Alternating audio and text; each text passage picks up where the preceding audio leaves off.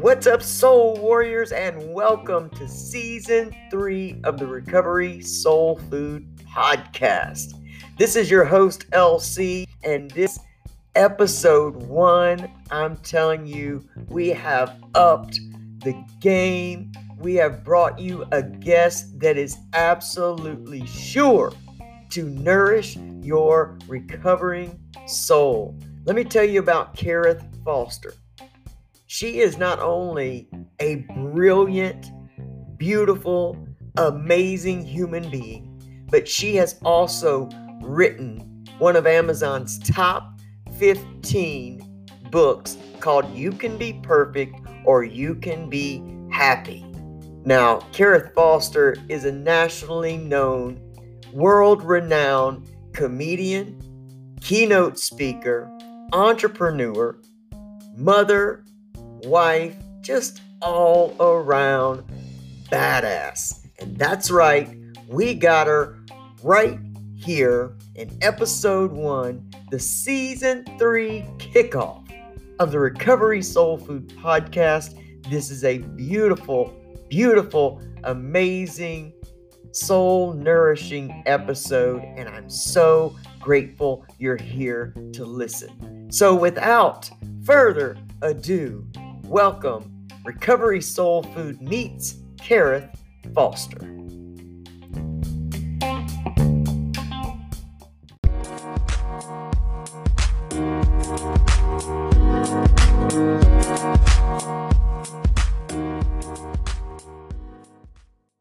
What's up, Soul Warriors? It's me, LC. I am so grateful to be here with you today and to bring you such an amazing show. This is the Season 3 kickoff of the Recovery Soul Food Podcast. We're doing it live. We have an amazing, spectacular, outstanding guest today. And I'm telling you guys, it's just so heartwarming and passion-filled for me to get to bring you this type of content. In our midst today, we have an amazing speaker, author, humorist, all-around amazing human being. I mean, that's just the bottom line. And what we're going to do today with Miss Kareth Foster is go over her new book, You Can Be Perfect or You Can Be Happy.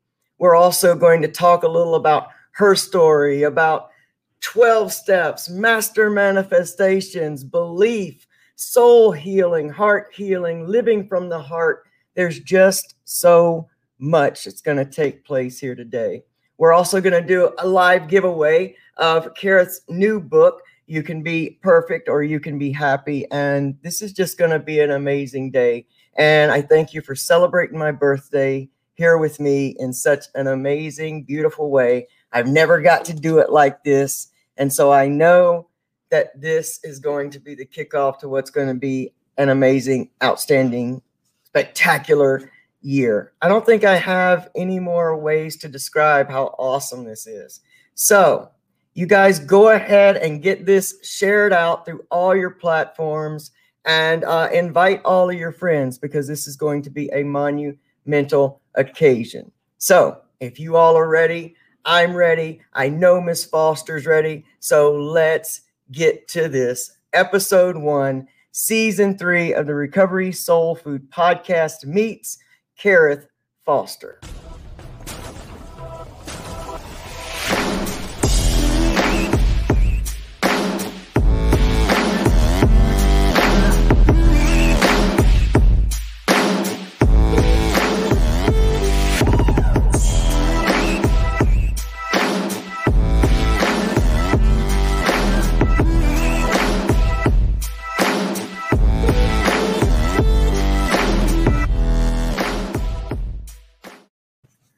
So, Warriors, can you believe it? In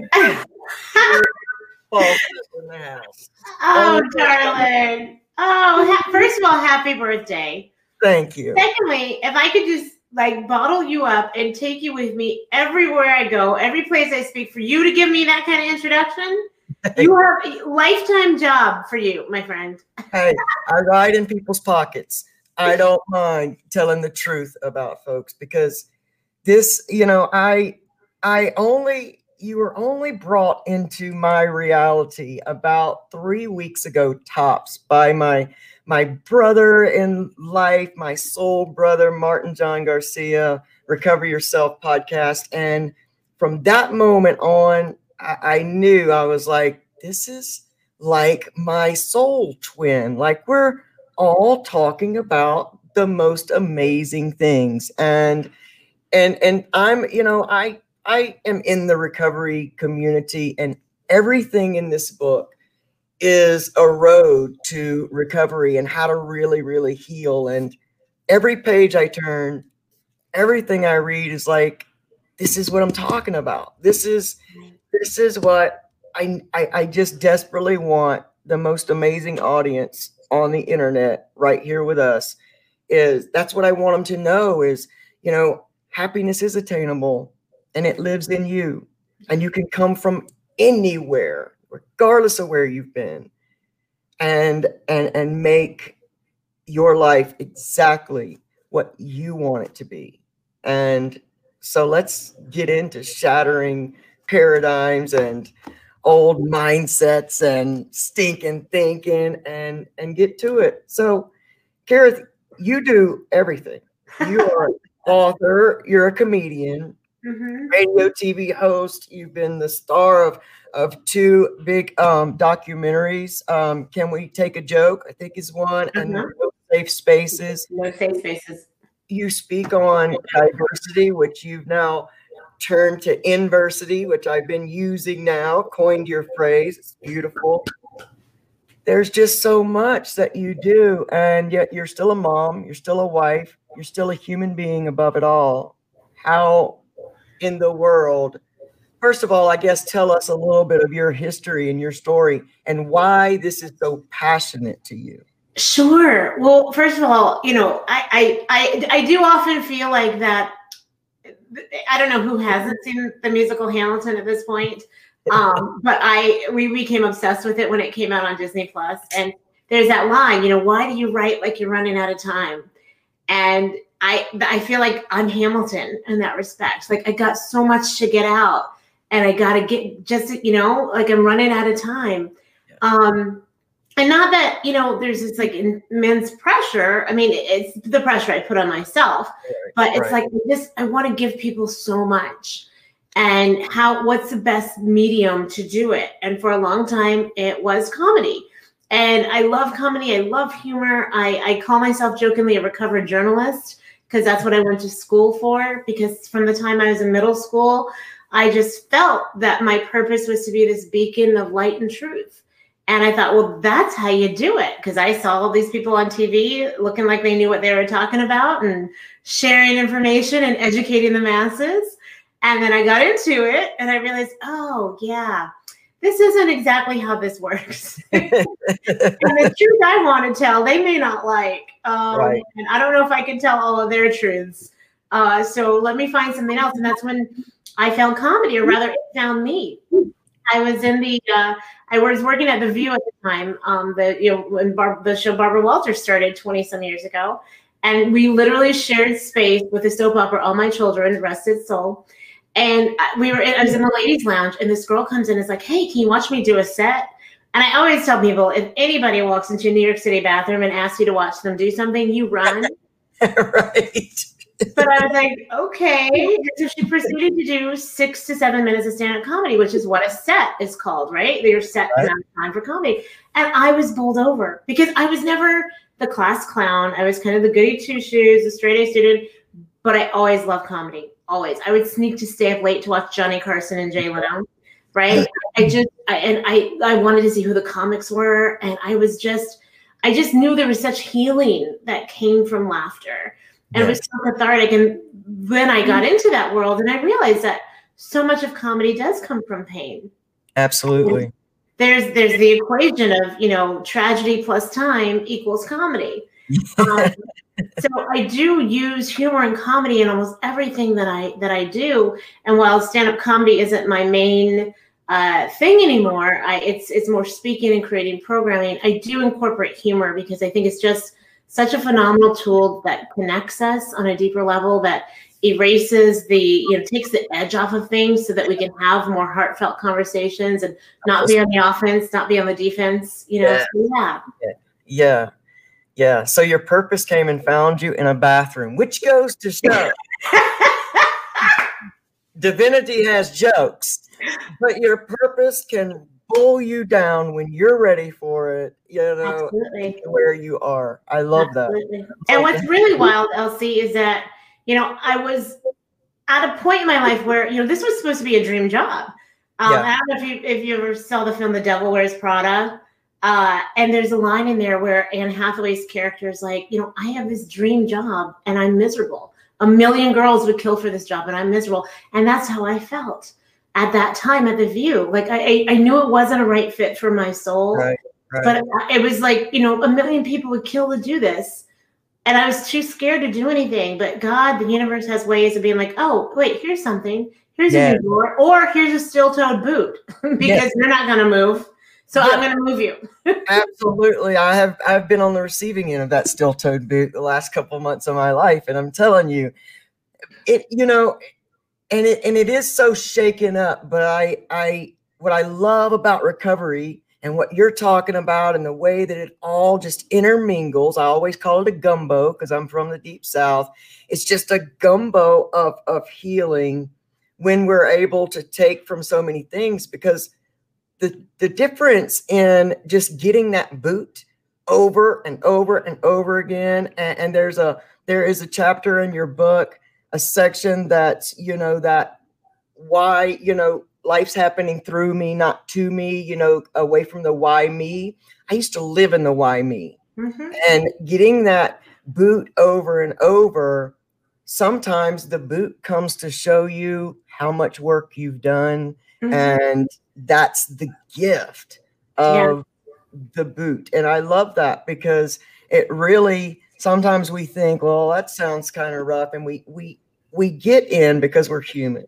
We get in these situations and circumstances in life that are just, we don't know if we're going to get through sometimes. Mm-hmm. No, just from, the little bit we've talked, what I've read about you, listening to your interview, you've been through many of those. I mean, like this, you're in a job that's a dream job to the world. People are telling you, you are crazy. I know you must have heard you are crazy to let go of this and go pick up this, 100 times from the people that loved you the most. Oh, yeah. And it's usually those people. Like, that's when I say there's another chapter called Ignore the Critics. Yes. Right? Ignore the critics, because the critics aren't always just the haters. Like, the critics are the haters, and those are the people that are jealous that you're doing something they wish they could do. Absolutely. Right? And they don't know how to handle it, so they put you down or try to make you feel bad. But sometimes the critics actually are they love you. Yeah. But they're living in their fear. Yeah. Right? Which sometimes we can adopt. Yes. And sometimes we have to ignore them as well, because we know what our heart wants and what our soul wants and what is right for us, even though it's scary. Yes. And let me ask you this, Kareth, how is it that, we have these cliche, statements that we make in our world, follow your heart and live from your heart, or follow your intuition or your own knowing. And I know for me, especially when I was out in active addiction, my intuition just really never was overriding my desire for what I needed at the time. It only showed up later when I was sitting there going, oh, I shouldn't win. I knew I shouldn't. Tell me how it is that you managed to get in touch enough with your intuition and connected with your heart to be able to know that I'm going to step through this even in fear. Because the fear comes. Oh, yeah. It's not coming. Oh, yeah. Listen, the fear doesn't stop coming just because you hit some modicum of success or some level in your life. And so I am not even going to come close to being like, look at my life. I figured it all out. Everything is perfect. My hair, my outfit, no, y'all don't see the 2 piles of laundry in the other room. Okay. But what I will say, as far as intuition, it's something we all have, first of all. And if you think it, you don't, you just may not have listened to it yet or found out how your intuition actually works. And it's so funny you bring this up because I joined something recently. There's a dear friend of mine, two friends actually, started a group called the Intuition Gym. And it's for people to go and work out, just like you go to the gym to work your muscles out, right? You go to school to build up your mind. Well, this is about building your intuition because, where are you really taught how to do that? And our intuition operates on different levels. And sometimes we have to uncover it, or sometimes we just have to really strengthen it. So, for me, it's a process. It's still a process. It's ongoing. But I've learned to listen to myself. And we talk about, I love how everything is, not everything, but how you talk about the heart, right? And I say what I do, it's not hard work, it's heart work. Yes. Yes. Whether it's bringing people together. Now, this is what I just recently learned about this. And I mean, recently, like it's in the past year, about heart math, right? And about the fact that our hearts aren't just these amazing muscles that pump blood through our bodies, but they actually have over 40 to 60,000 neuroreceptors that think and feel and learn independently from our brains. Yes. So when your heart doesn't feel good about something, your heart aches, even though you may logically know that whatever is for the best, and stuff, your heart is still thinking on its own. They call it the little brain. And our guts actually have a brain too, believe it or not. So when I tell people if they're wondering about something, do the head, heart, gut check. Yep. And listen to yourself because you do know. You do know. You know right from wrong. And sometimes that gets overridden by desire, as you said, or lust or fear, right? And that fear can show up in as inadequacy, right? As in I'm not enough, as in I've failed before, so why am I even gonna bother? That fear, that's all that fear is. And fear is the opposite of love, not hate. Fear. Fear is the opposite of love. Oh, that's so good. And it leads me into that next part that I think is just so key to all of this is number one, learning how to trust yourself. And I think that part of that comes from that inner critic, which another, part that you have here in the book is, I think overthinking and the inner critic and that self-talk. And, I talk excessively to this amazing audience all the time about the power of your own self-talk because it ruled my life. Living in that vat of the fear, I'm not good enough. I can't do this. I've ruined my life. And so many people coming into recovery, which I believe is the next revolution of love, bringing out and leading the way for our world to come into this, this big awakening. And so I think that your advice for us, and because I've always thought if you know what's happening in your brain, if you know what's happening in your heart, if you learn the structures of things, it seems to be a lot easier to do some work on those things. Like an engine, you don't, I met one of my neighbors this past weekend. She said, I heard a knocking in my car, so I just started pouring fluids in everywhere. And I was like, what? That's better than putting tape over the light so you don't have to see it. It certainly is. Which is an option. It doesn't work, but it's an option. It certainly is. Denial works just as much as, just trying everything. But if we take a moment to, come to it and really start moving that healing, learning about the processes, we can create strategies. And that's my big thing, is creating strategies. Your book is full of strategies. And I'm not going to lie, guys, like y'all know how I am with books, but I started reading this thing. I'm already through, a highlight. Oh, honey. It's a resource book that will go. I started highlighting in the introduction. I was through a highlighter in the introduction. I was thinking, I haven't gotten to chapter 1 yet. Oh, wow. This is going to be good. Oh, thank you. Well, truly, this is a book from the heart. This was a passion project. And, you know, and also a giant note to self. Again, you know, I'm in the trenches too. You know, I'm navigating this thing we call life as best I can. But I thought if I can put some of the lessons I learned, that sometimes I need to even go back and review and share that with the world, then, you know, how can I hold on to that? Like, how selfish of me to just keep this for just me. And that was one of the things, you know, we were talking about fear earlier. I mean, if I had my way, I'd still be writing that book and editing it. But at some point you have to say, you know what, this is good enough. Yes. And yeah, there are mistakes in there. And I even had 2 other editors work on this. And there are misspellings and there's some, you know, it's not going to be perfect, but it doesn't have to be perfect for you to get what you need to get out of it. And I think we fall into this thing that I also share in the book. I call it perfection paralysis, right? And that perfection paralysis, oh, that is a bad boy, because that will stop you from going for things that you really want to do. It'll keep you, you know, procrastinating. It'll keep that I'm not enough, the self-doubt. Like that's what perfection paralysis is all about. Where we think, oh, I'm just lazy. No, you just have perfection paralysis because you know you want to do something really well. You're just scared you're not going to do it well. And again, hear that, warriors, please hear that. One thing in recovery that we talk about constantly is procrastination. And there is always that feeling. And if, you know, hear that, y'all, like the procrastination is not a moral, you know, failing. It's not a failing of values. It is fear. It is perfectionism. I'm there. I mean, I have 4 or 5 platforms. I'm like you. I want to give so much. That's why opening this show, that first thing you shared meant so much to me. I get as much healing from doing this that, you know, as anyone else does. It's a healing journey we're all in.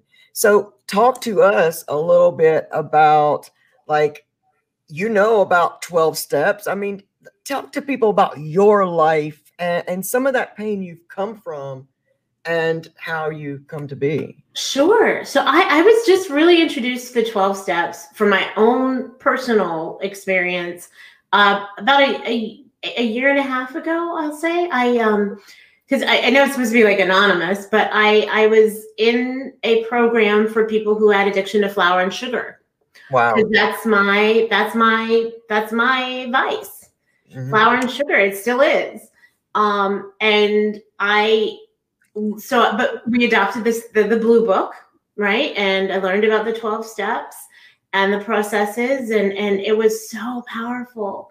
And you know, it's funny because I wrote most of this book before I even started doing that. But then I saw the parallels, right? Which is why I think you associate with it so much. So it was like I was kind of onto it anyway. Yeah. But it's nice to have it validated, and something that has been, you know, such a marker for people to achieve success across the board. Yeah. But yeah, no, you know, I've certainly had my struggles. You know, I've dealt with from certain abusive situations, emotionally, work and professional life. You know, not really understanding fully my value and my worth. To getting to a place where I realized that, you know, the chapter you were referring to early on was, you know, ask why this is happening for me. Yes. Versus why is this happening to me? Yes. And so many of my greatest lessons have come out of the why is this happening for me? Yes. Especially the really painful stuff. And that's not to say that anybody asked for bad things to happen to them. Right.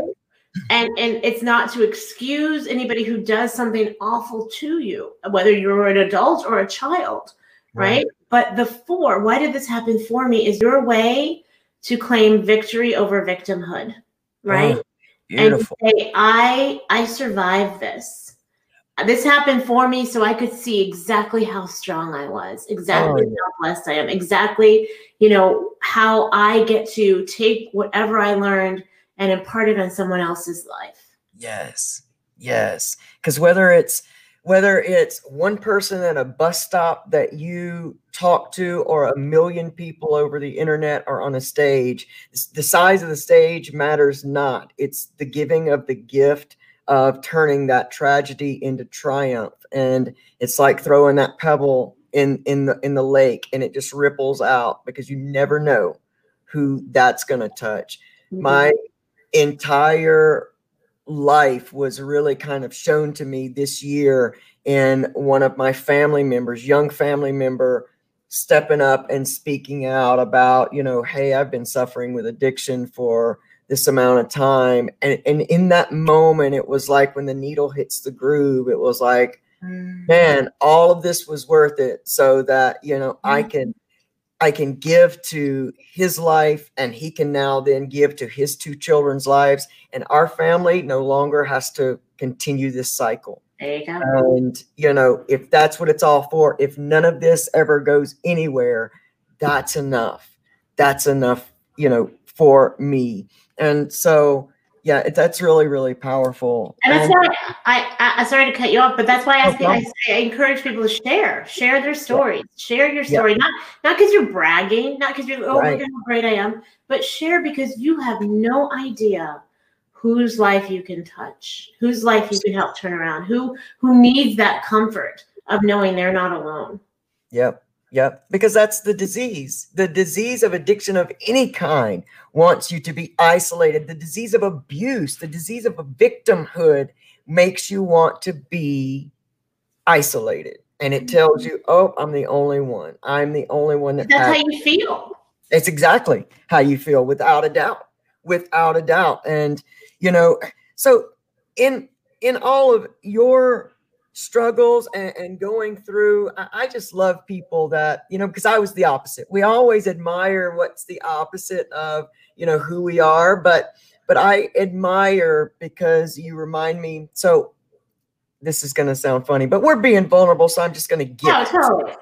So since I first heard Oprah Winfrey's story about being 9 and going through sexual abuse, I always saw how she was able to early on really flip that tragedy. But in connection with that story, because I had gone through abuse, there was always like this underlying connection with, okay, I see somebody that can share that and move past and do the big things that she feels called to do. And I see you a lot like that as well, you know, where you've gone through these struggles, but you were able to, you know, step through. And I admire that so much, because I lived in my regrets for so long and felt paralyzed there. So, and it has been in doing all the work that's here in your book, doing all the work that we talk about, that has gotten me to a place now where I think there is no dream that's too big. And I love one of the Wayne Dyer quotes that you used in the book, that, and I would take too long finding it, and I want to give it all to you, but I'll just say it. But you couldn't dream it if it wasn't somehow meant for you. That's right. That's right. What he said, and I paraphrase it actually, is when you have an idea, when you have a dream, that is the seed that has been planted by God, source, universe, whatever terminology you want to use. That's a seed for you to grow. Yes. And that means you have to nurture that seed. You have to till the land. You have to water your garden. You have to pull the weeds. Yes. And you have to do the work to get that seed to bloom, but it wouldn't be there if it wasn't supposed to come into fruition, literally. Absolutely. So when you have that dream and then the fear kicks in, that's when you have to come back around. You know, when it throws a left, you throw a right, saying, you know, this is mine. This is my dream. It's meant for me. Because, you know, I often make the connection between, I watch TV and I see somebody jumping off a rock and I think that's cool, but I'm not led to do that. Something else, I see somebody do stand-up comedy, and that was the original thing I wanted to be as a young person. Oh, wow. And I caught in the identity whole crisis and the, you know, been through the, we don't know what to do with this one. And I didn't know what to do with me either. And so exactly. Story of my life. Story of my, and that was, you know, we were talking about the struggle. I don't want people to just think like, oh, her struggle is just, you know, she can't put a donut down. like with the flour and sugar. Like the struggle I had going a little bit deeper, and I do share in the book, is growing up in a place that was not very diverse and being the only Black person ever in any of my classes from the time I was basically in 3rd grade on through even my freshman year of college, and being told constantly that I wasn't Black enough, whatever that meant to people. Right. I didn't fit the stereotype. I didn't sound a stereotype. And I mean, I've learned to use all of that pain as material in my comedy. But it got to this point where I felt so caught between two worlds, right? And all of us are just trying to figure out our identity, especially as adolescents. And I struggled with my weight because I was severely asthmatic and allergic. And so I was on steroids, which is a big hormone that does horrible things to you emotionally and physically. I mean, there's a picture from, I think, my very first passport, and my face is so swollen. I look like a sumo wrestler. And so I was going through that, and then just the regular hormones of teenage life. And I remember telling my parents, I don't know if I can do this anymore. And thank God they listened, and they got me help, and I got therapy, and I got psychiatric, you know what I mean? Like I wasn't left to just flounder or figure it out. Thank God. Yes. But, I've been through the trenches of wondering, like, is this my life? Can I even keep it up going? And I think, that was part of my, not just my story, but like what I had to go through to strengthen me, to be able to be like, you know what, why do I have to be identified just as Black? Why can't I be just Kareth? Why can't I be a comedian? Why can't I be not just my gender, not just my skin color, not just, you know what I mean? I'm so much more than that. And we all are. So I hate the labels. And I get it. Like I get everybody wants to claim something and an identity. So no disrespect to people who are choosing their pronouns, right? Right. But I do feel that it does a disservice when that's the only way you choose to be identified. Absolutely. And I am so with you. And I'll always and forever thank my friend Martin for us having that conversation that really opened up that internal conversation and brought that to light. Because the thing is I think it's got to be brought to light. If it's not brought to light, you can't fix it, or you can't modify it, or you can't enhance it, whatever that is to you. And I know that labels limit everything. And so I often urge people not to identify with the label of addict, because the whole addict addiction, we just subconsciously start building a life within those walls. That's right. And we don't start feeling that we're being suffocated until we reach those walls and we can't go any farther. Right. If I sit down in that big room and it's massive space, I don't feel so bad. But as you grow, you start realizing I can't grow past this if I'm with this. And so, that's been a great part of my learning year, my work this year. And I'm grateful that you talked about that and that you shared that, because that's exactly what I wanted you to share. I want people to see we're all going through something. Yeah. We're all going through things. We're all human beings, and it doesn't matter our color or our gender or what people say. What you said is what our true mission here on earth is to get back to our divine selves, to who we are, discover and live from that place versus living from, I got to have the right car, got to have the right job. And if I don't, I start drinking myself to death because, I don't measure up to these standards that whoever set. Right. That whole comparison thing, right? That comparison and judging. Like that's, there's a chapter called Stop It. And people are like, what? Stop it. Stop judging.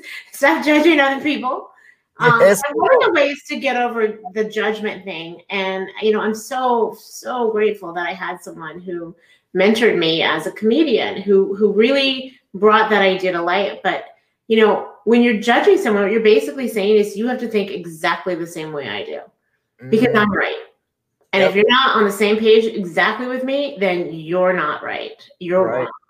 So not only when we judge people, like, are we demanding that they say it exactly the same way we do? But then what we're saying is, oh, wait a second, if someone's judging me, then they're saying I'm wrong too. And we got to carry that cloak. Yep. Right? Now, it's a really easy fix. It's so simple. You're going to be like, what? Have an opinion. You're entitled to your opinion. Opinions are like belly buttons. Everybody's got one. That's right. All right? It's your opinion. And guess what? When you're like, oh, that's so-and-so's opinion, their opinion just slides off your back like water off a duck. Yep. And it's that easy just to make that mental switch, because then you're not carrying that weight on you. Yep. Because I liked what you said in Martin's interview that you did. And if y'all haven't seen Martin's interview with Kareth, the Recover Yourself podcast, then go to iTunes, Spotify, YouTube, everywhere Martin is, and see this interview as well. Because that was one of the things that you were talking about in there, that when you identify so much with an identity, the moment somebody comes against it, you know, there's a fight there, there's anger there. And especially if they come against it in a way. And before Martin and I had that conversation, I was feeling like I had to fight all those battles. You don't get to be a trans guy in the South, and, you know, as well as recovering from addictions and stuff. And I had identified with all of those things. And so I felt like I was fighting this big biblical battle. I was having to fly the flag for addicts everywhere, trans people everywhere, LGBTQ everywhere. I was flying the flag for God, because I'm like, you people are ridiculous. This is not who God is. What is wrong with you? And then the moment that I really came into that switch and just flipped, just those tiny little things in the brain, it was so nice to throw off the responsibility of fighting all those fights every day. Another Wayne Dyer quote that has just been the theme of this week. So I love that you said what you said, but you know, he said, when you change the way you look at things, the things you look at change. Yes, they do. Yes, they do. And that is so applicable to not just what you just were talking about, but like everything, like what we're going through right now as a country, right? When we change the way we look at it, like some people see this as this, you know, we're about to have this great reckoning. Well, yeah. Or maybe we're about to have a great awakening. Yeah. For people to be like, you know what? This is all nonsense. This fighting, this drama, this hatred, it's nonsense. And we are not going to tolerate anymore. And we are going to live out of love and starting with ourselves. And we're going to make a change that way. Yes. Yes. And what an amazing way to transition right into what I wanted you to talk about, because a lot of the places that we come from judgment is a lack of love for ourselves. Yeah. I believe the people that point the fingers the most have a real hard time accepting or seeing that everything they're pointing at is either fear in them or they're afraid that it's part of them. And so your book is a beautiful manual for how to learn how to love yourself. And so many people in the recovery community come from places of addiction, abuse, trauma. They don't know how to do that. They think it's ludicrous, like I did too. You know, I can love everybody else, but I can't love myself. So that whole cliche, but well, you can't love anybody else if you don't truly love love yourself. And I'm thinking, well, that's bullshit. You know, this whole internal thing. Mm-hmm. It's so true. And talk to us about that, because there's so much. Like we could have 3 hours on this. I know. You know, I'm getting ready. This week is we're celebrating Martin Luther King Jr.'s birthday. On Monday, I'm speaking at a university, and I get to. It's not just for the university; it's for the whole community, and you know anybody can check it out. But you know, I was thinking about like what Dr. King's legacy, right? And one of the things that he said, of course, he said many, but you know, to judge a person by not by the color of their skin, but the content of their character, right? Yeah. And it made me think of like really looking at what he meant by like content, right? The content of someone's character. And we think of like the content of a recipe is the ingredients, right? The content of a package is everything that's inside of it. The content of medication are the chemicals. Well, the content, what are the contents of us? And it's everything that we put into ourselves, right? Yep. From what we eat, to the substances we use, to the music we listen to, the media we watch, the people we associate with. And that is reflective in our character, right? That's what makes us up. Yep. And so where love comes in is when you love yourself, truly love yourself, you're careful. Yes. More careful about the content. Yes. Right, of what you let in. Yes. Because if you're going to be protective of somebody else, say a child or a family member, like you have to think about yourself that way too. And you know, I used to travel a great deal before COVID hit, and my children would come with me, my husband as well. And the flight attendant would always, you know, I'd usually be in between the two kids and my husband be in another row. And the flight attendant would always come by and, you know, see the kids and see me and say, listen, ma'am, you know, if the oxygen masks fall, you know, put yours on first, then pick your favorite kid and put theirs on. Sometimes they would say pick your favorite. If they were funny, they would say that. Right. But and I remember the first couple of times going, why would I not put their masks on first? These are the loves of my life. I made these people. They are my everything. Yeah. And then it dawned on me, if I don't put my mask on first and then I become incapacitated, how in the world can I help them?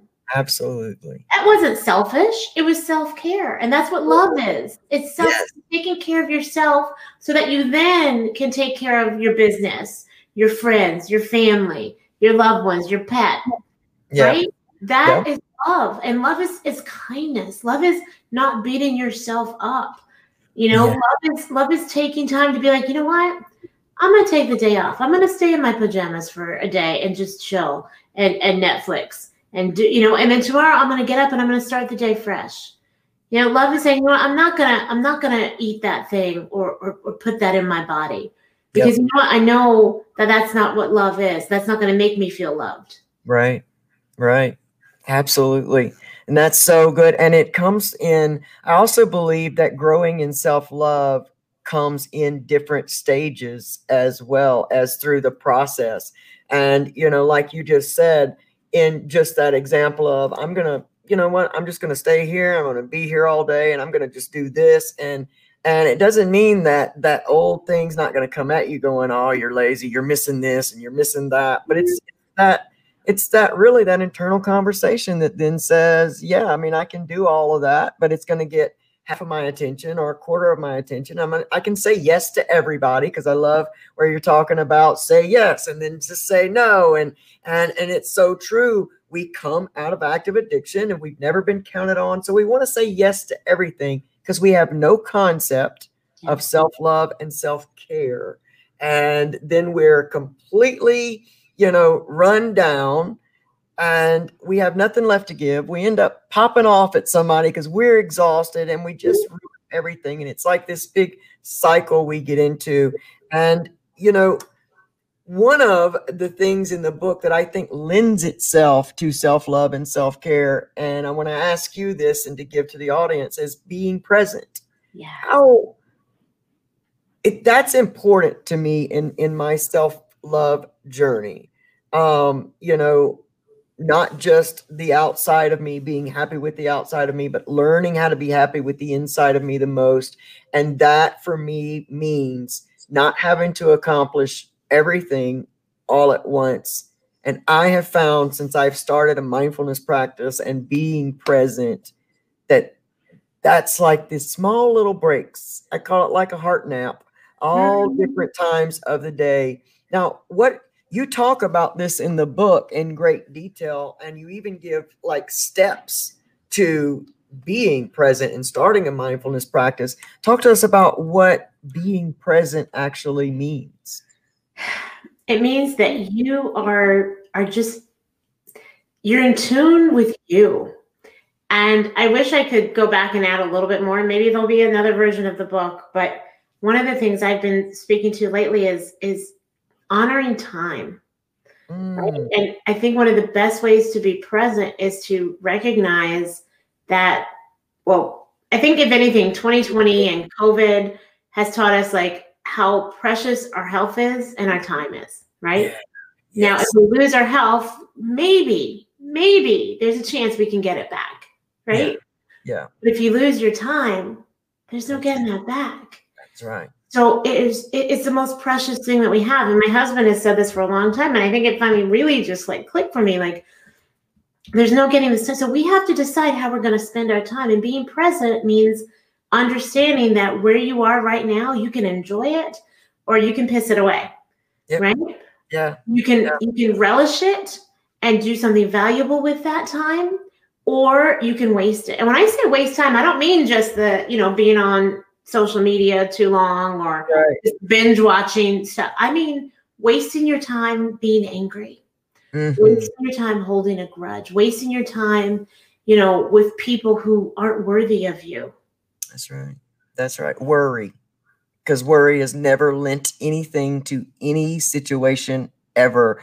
And I think in your book, you say something about, about worry. And it was just something that really, I mean, of course, it got a highlight. There's probably not much that didn't get the highlight. I did write this book, honestly, for people to either, read it all at once or, pick it up when you feel like you just need something to help you get through the day. And I wanted it to be something people could go back to, And it definitely is. It definitely is something that you can go back to. And even down to, like we talked about before, when it was just us, I talked about how you really highlighted, certain keys in there. So that even when you're in one of those days that you just need something, you can just open through there and hit those highlights. And I really love that. It's really such a great resource. And it really is a beautiful resource. So I think one of the things I took from there and wanted to talk to you about was the danger of comfort zones. And I know we covered it in the beginning, but this is what I've been currently going through in my life, where the comfort zones have been shaken up. But being so deep in our comfort zones is a big thing in recovery and even active addiction. And that can be very dangerous. So talk to us about your take on the danger of comfort zones. Absolutely. You're referring to the chapter titled "Comfort Be Damned." Because there are two different types of comfort, right? There's the comfort where, I want to curl up on a cold day with a book and some hot chocolate and, by a fireplace. And there's the comfort that, you've just gotten so used to something being the way that it is. Yeah. That anything outside of that space is scary, is terrifying. Yeah. Even though that where you are isn't good, it's not healthy, it's not serving you, it's comfortable because you know it. Yeah. Yeah. And that's when you have to say, comfort be damned, because when you are able to get out of that fear, when you do recognize, wait, this isn't healthy, and you want to step out, you're leaving that comfort zone, right? And this is something that not just addicts have to worry about and but like leaders and CEOs and people who always want to make a shift, right? Who want to make a change for the better.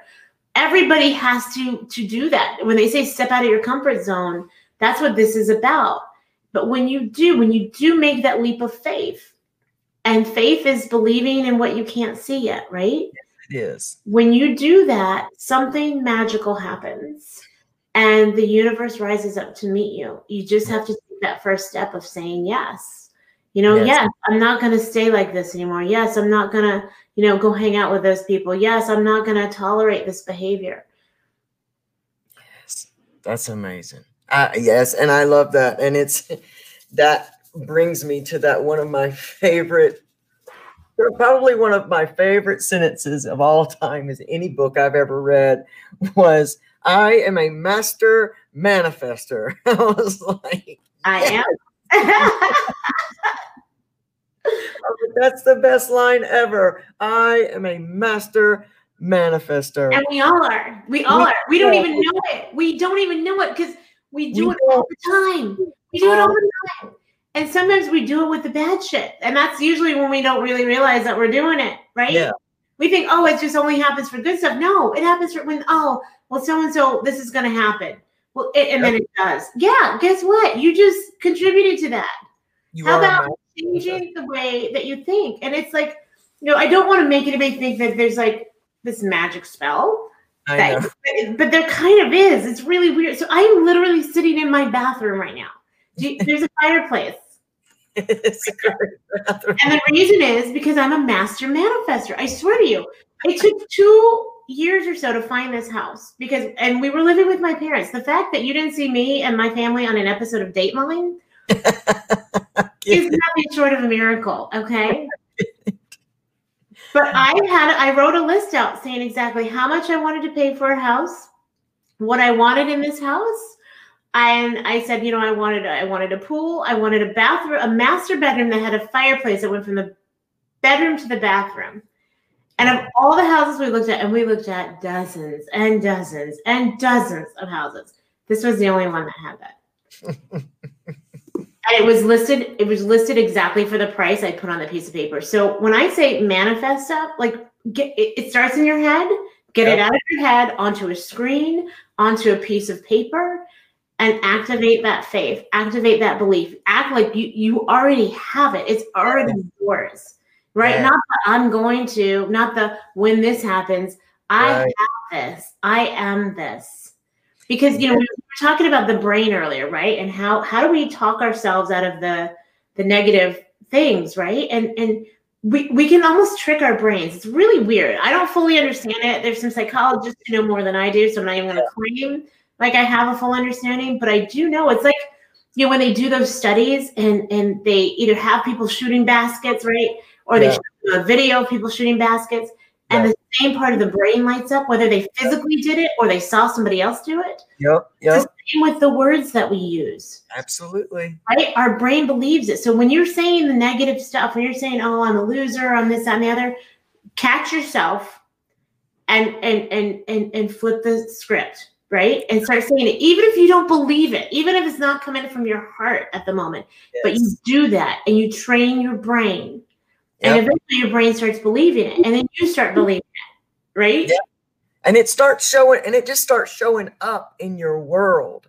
Many of this audience knows my story, but the very beginning of it, when I came to this place and said, all right, no more, man. Like I either got to go out doing this or I've got to do something. And I know that it starts here. And I sat down. I had seen the movie The Secret, like probably most of us have, and about a couple of years before. And the only thing that did for me was open up like the possibility of looking into different, law things. Sure. It was, but we don't understand it because and I love that you're sharing it the way I share it, because the gurus want you to think that it is all only for good things. And they do not tell you that the contrast is also very real. And that all the time you're saying, well, I can't afford it. My favorite, if it wasn't for bad luck, I'd have no luck. And it just keeps showing up. And when I sat down and watched this one free webinar of the 12 Universal Laws with Bob Proctor, I wrote them down, went and did research, and that's how I started beginning to set my life on a different trail. And it started with a gratitude list. And at the time, I could only muster up one thing. Same wife, same kid, had a house, wasn't homeless. I wasn't my house, but I wasn't homeless. I wasn't starving. And I could not see it that way. I only saw where I was failing them and failing this. I spoke and believed into an existence that we were going to have an apartment. It was going to be in a 2-bedroom. It was going to be this, that, and the other. I wrote that out. I was grateful for it. I spoke as if it were already mine. I believed it in everything I was. And we just moved out of that apartment 3 days ago, and we were there for 6 years. It was what gave us a jumping off point. Gratitude and writing things down, changing the way you speak, changing the way that you think. It all takes practice. It all takes work, but it will change your entire life. Those things start showing up, They do. And we need that evidence sometimes, not to know that our little trick is working, but to know that there is possibilities for every bit of this darkness to be illuminated in our lives. And if you can do it in one area of your life, you can do it in every area of your life. And that is the honest truth. That's what I believe. And I hold that because I see it in my life.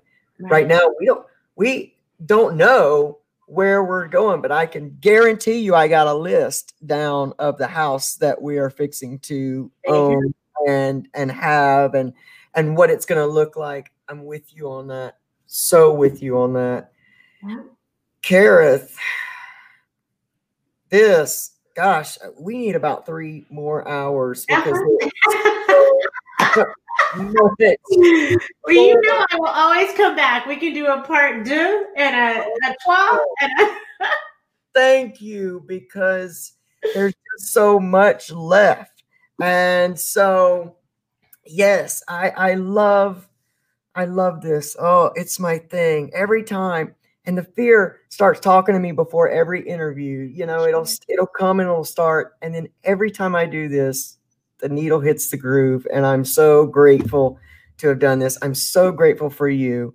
What I'm going to do to do this giveaway, Kareth, of this beautiful, amazing, resourceful book is I am going to, when our show ends, I'm going to write down the names of every person that was here live with us. Okay. And I am then going to do a live drawing of those names on Winning Wednesday. So y'all show up Winning Wednesday, 8 a.m. Eastern Standard Time, right back here. You know where I am. And that's when I will reveal the winner of Kareth's book, You Can Be Perfect or You Can Be Happy.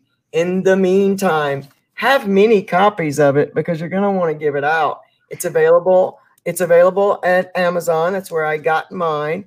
Kareth, tell us where else the book is available. Is it available on your website? That's where it is right now. So if people actually want a signed copy, which is what the giveaway is all about, yep. They can just reach out to me directly, and I will get them out a signed copy for the same price that it's on for Amazon, and I'll include everything. But that way, a signed copy. But yeah, just and I'm at Kareth@Kareth.com is my email, and my website is Kareth.com, so people can reach out to me through there. So it's yeah. So awesome. So what would you leave us with today? Like if this, what nugget would you leave this beautiful, amazing audience with today? Oh gosh, you don't know what you don't know. And I hope that doesn't strike fear, right? Or doubt, but rather is a spark of, wanting to broaden your horizons and expand your knowledge. Yes. Because we're all, nobody has this all figured out. Not a single person. We are all navigating this thing called life, right? And trying to make the best of it and do the best that we can. Yep.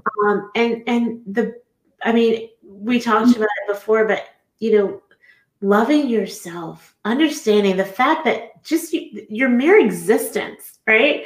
I think we shared this earlier. The fact that not to get into biology class, but the fact that one little sperm fed that one little egg and made you, that is such a miraculous thing, right? These microscopic things came together to form you. You are not an accident. You have purpose. And if you didn't, you wouldn't be here.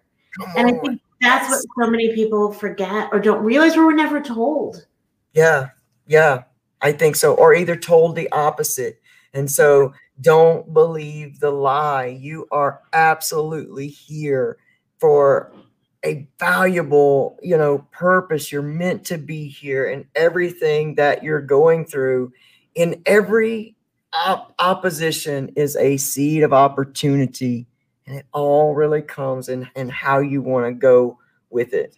And, I would beg of everyone here to really rewatch this broadcast and really keep getting all that's here, because there's so much healing content just in this conversation. And, you'll get something new every single time you watch it. Kareth, you have been an absolute gift to me to give to these beautiful folks, and you have to come back, because there's just so much more. There is so much more that I want to keep giving to them, because they are beautiful and they grow, and it just reminds me again, like I said to you when I first started reading the book, is that it just reminds me that regardless of the color of our skin, our, gender, our identities, or whatever all of that stuff is, we're all just human beings trying to navigate through and trying to live the best possible life and version of us that's possible. And so thank you for giving of yourself to the world. With you can be happier, you can be perfect with everything that you do, and you got to come back. You got to come back. I'm totally, I'm down. I adore you, and I appreciate you, and I'm so glad that you are now in my life, and that you are doing your best and your darndest to help heal the world, because we need you. Thank you. Thank you so much. Yes, soul connections come through here. I am so grateful. So grateful. So everybody, that's the deal. I am going to go through and take everyone's name, write it down. We'll do the live drawing at 8 a.m.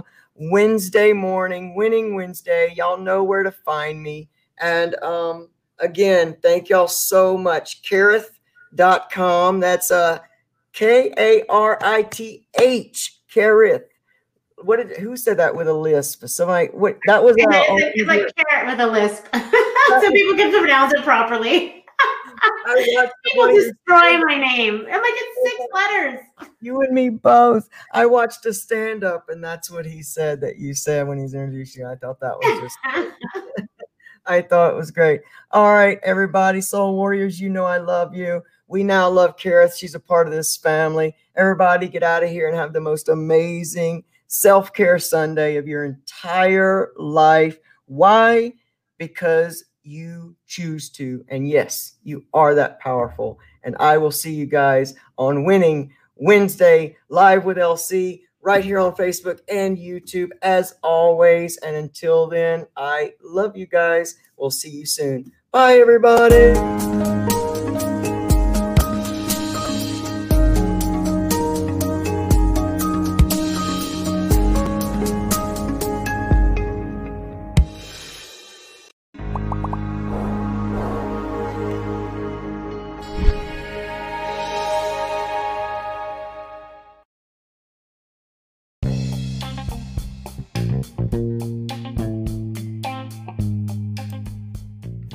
I want to take a moment to thank Miss Karith Foster for lending us her passion, her love, her support, and her time to come here and share from her heart, her passion project, her book, You Can Be Perfect or You Can Be Happy. It is an amazing book filled with resources that you can come back to over and over and over again in your healing journey. It's amazingly funny. It is brilliantly written. And you can just feel how much of Karith's story is in this book and where she wrote it from. I'm telling you, get to Amazon or Karith.com. That's Karith.com, and order your copy of You Can Be Perfect or You Can Be Happy right now, today. I mean, as soon as you cut this podcast off, go ahead and order your copy. I promise you, you will not regret it. It will be a resource from now until the rest of your life. It's an amazing book, and thank you, Miss Foster, for bringing your beautiful brand of love and passion to our platform. It was an absolute pleasure. And we will have Miss Karith Foster back on our show sometime this season. So, y'all get over there, order the book, and stay right here on the Recovery Soul Food Podcast for more soul nourishing content for the love of you.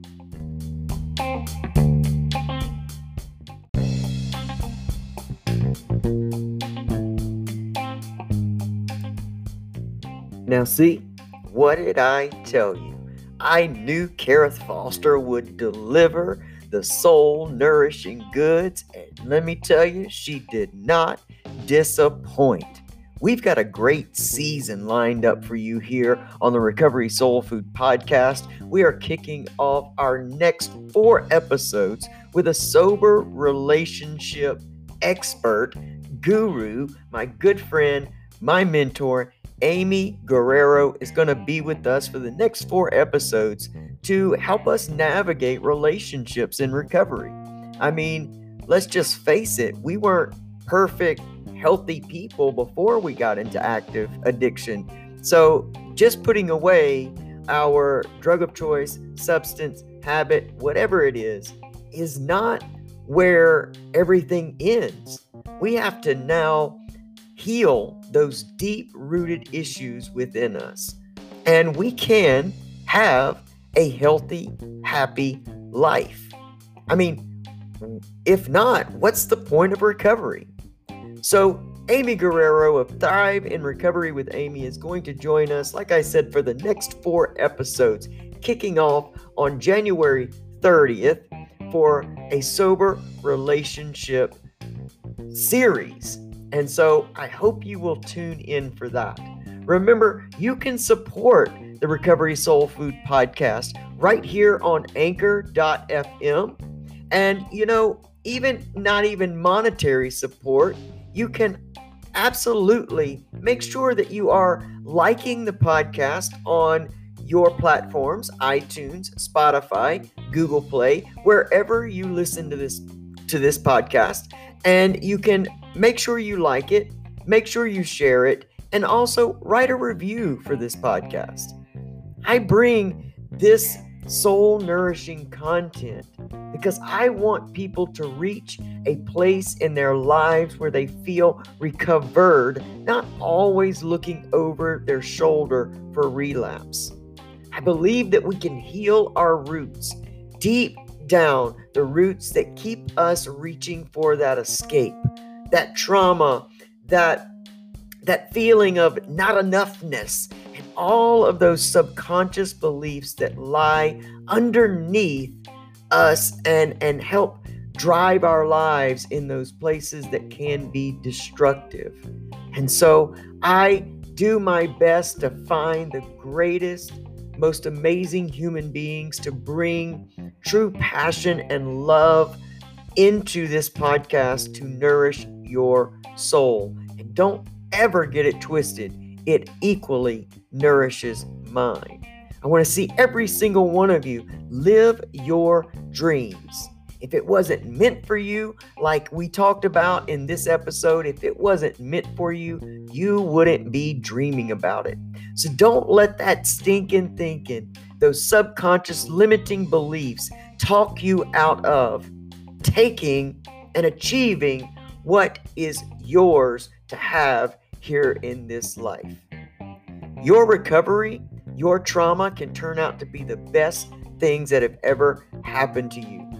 They directly are related to your purpose on this earth at this time. And so don't just dismiss those things that you dream about, that you feel pulled to. So keep joining us back here on the Recovery Soul Food Podcast to continue that deep, nourishing healing and to know that you can rise from barely hanging on to recovery strong.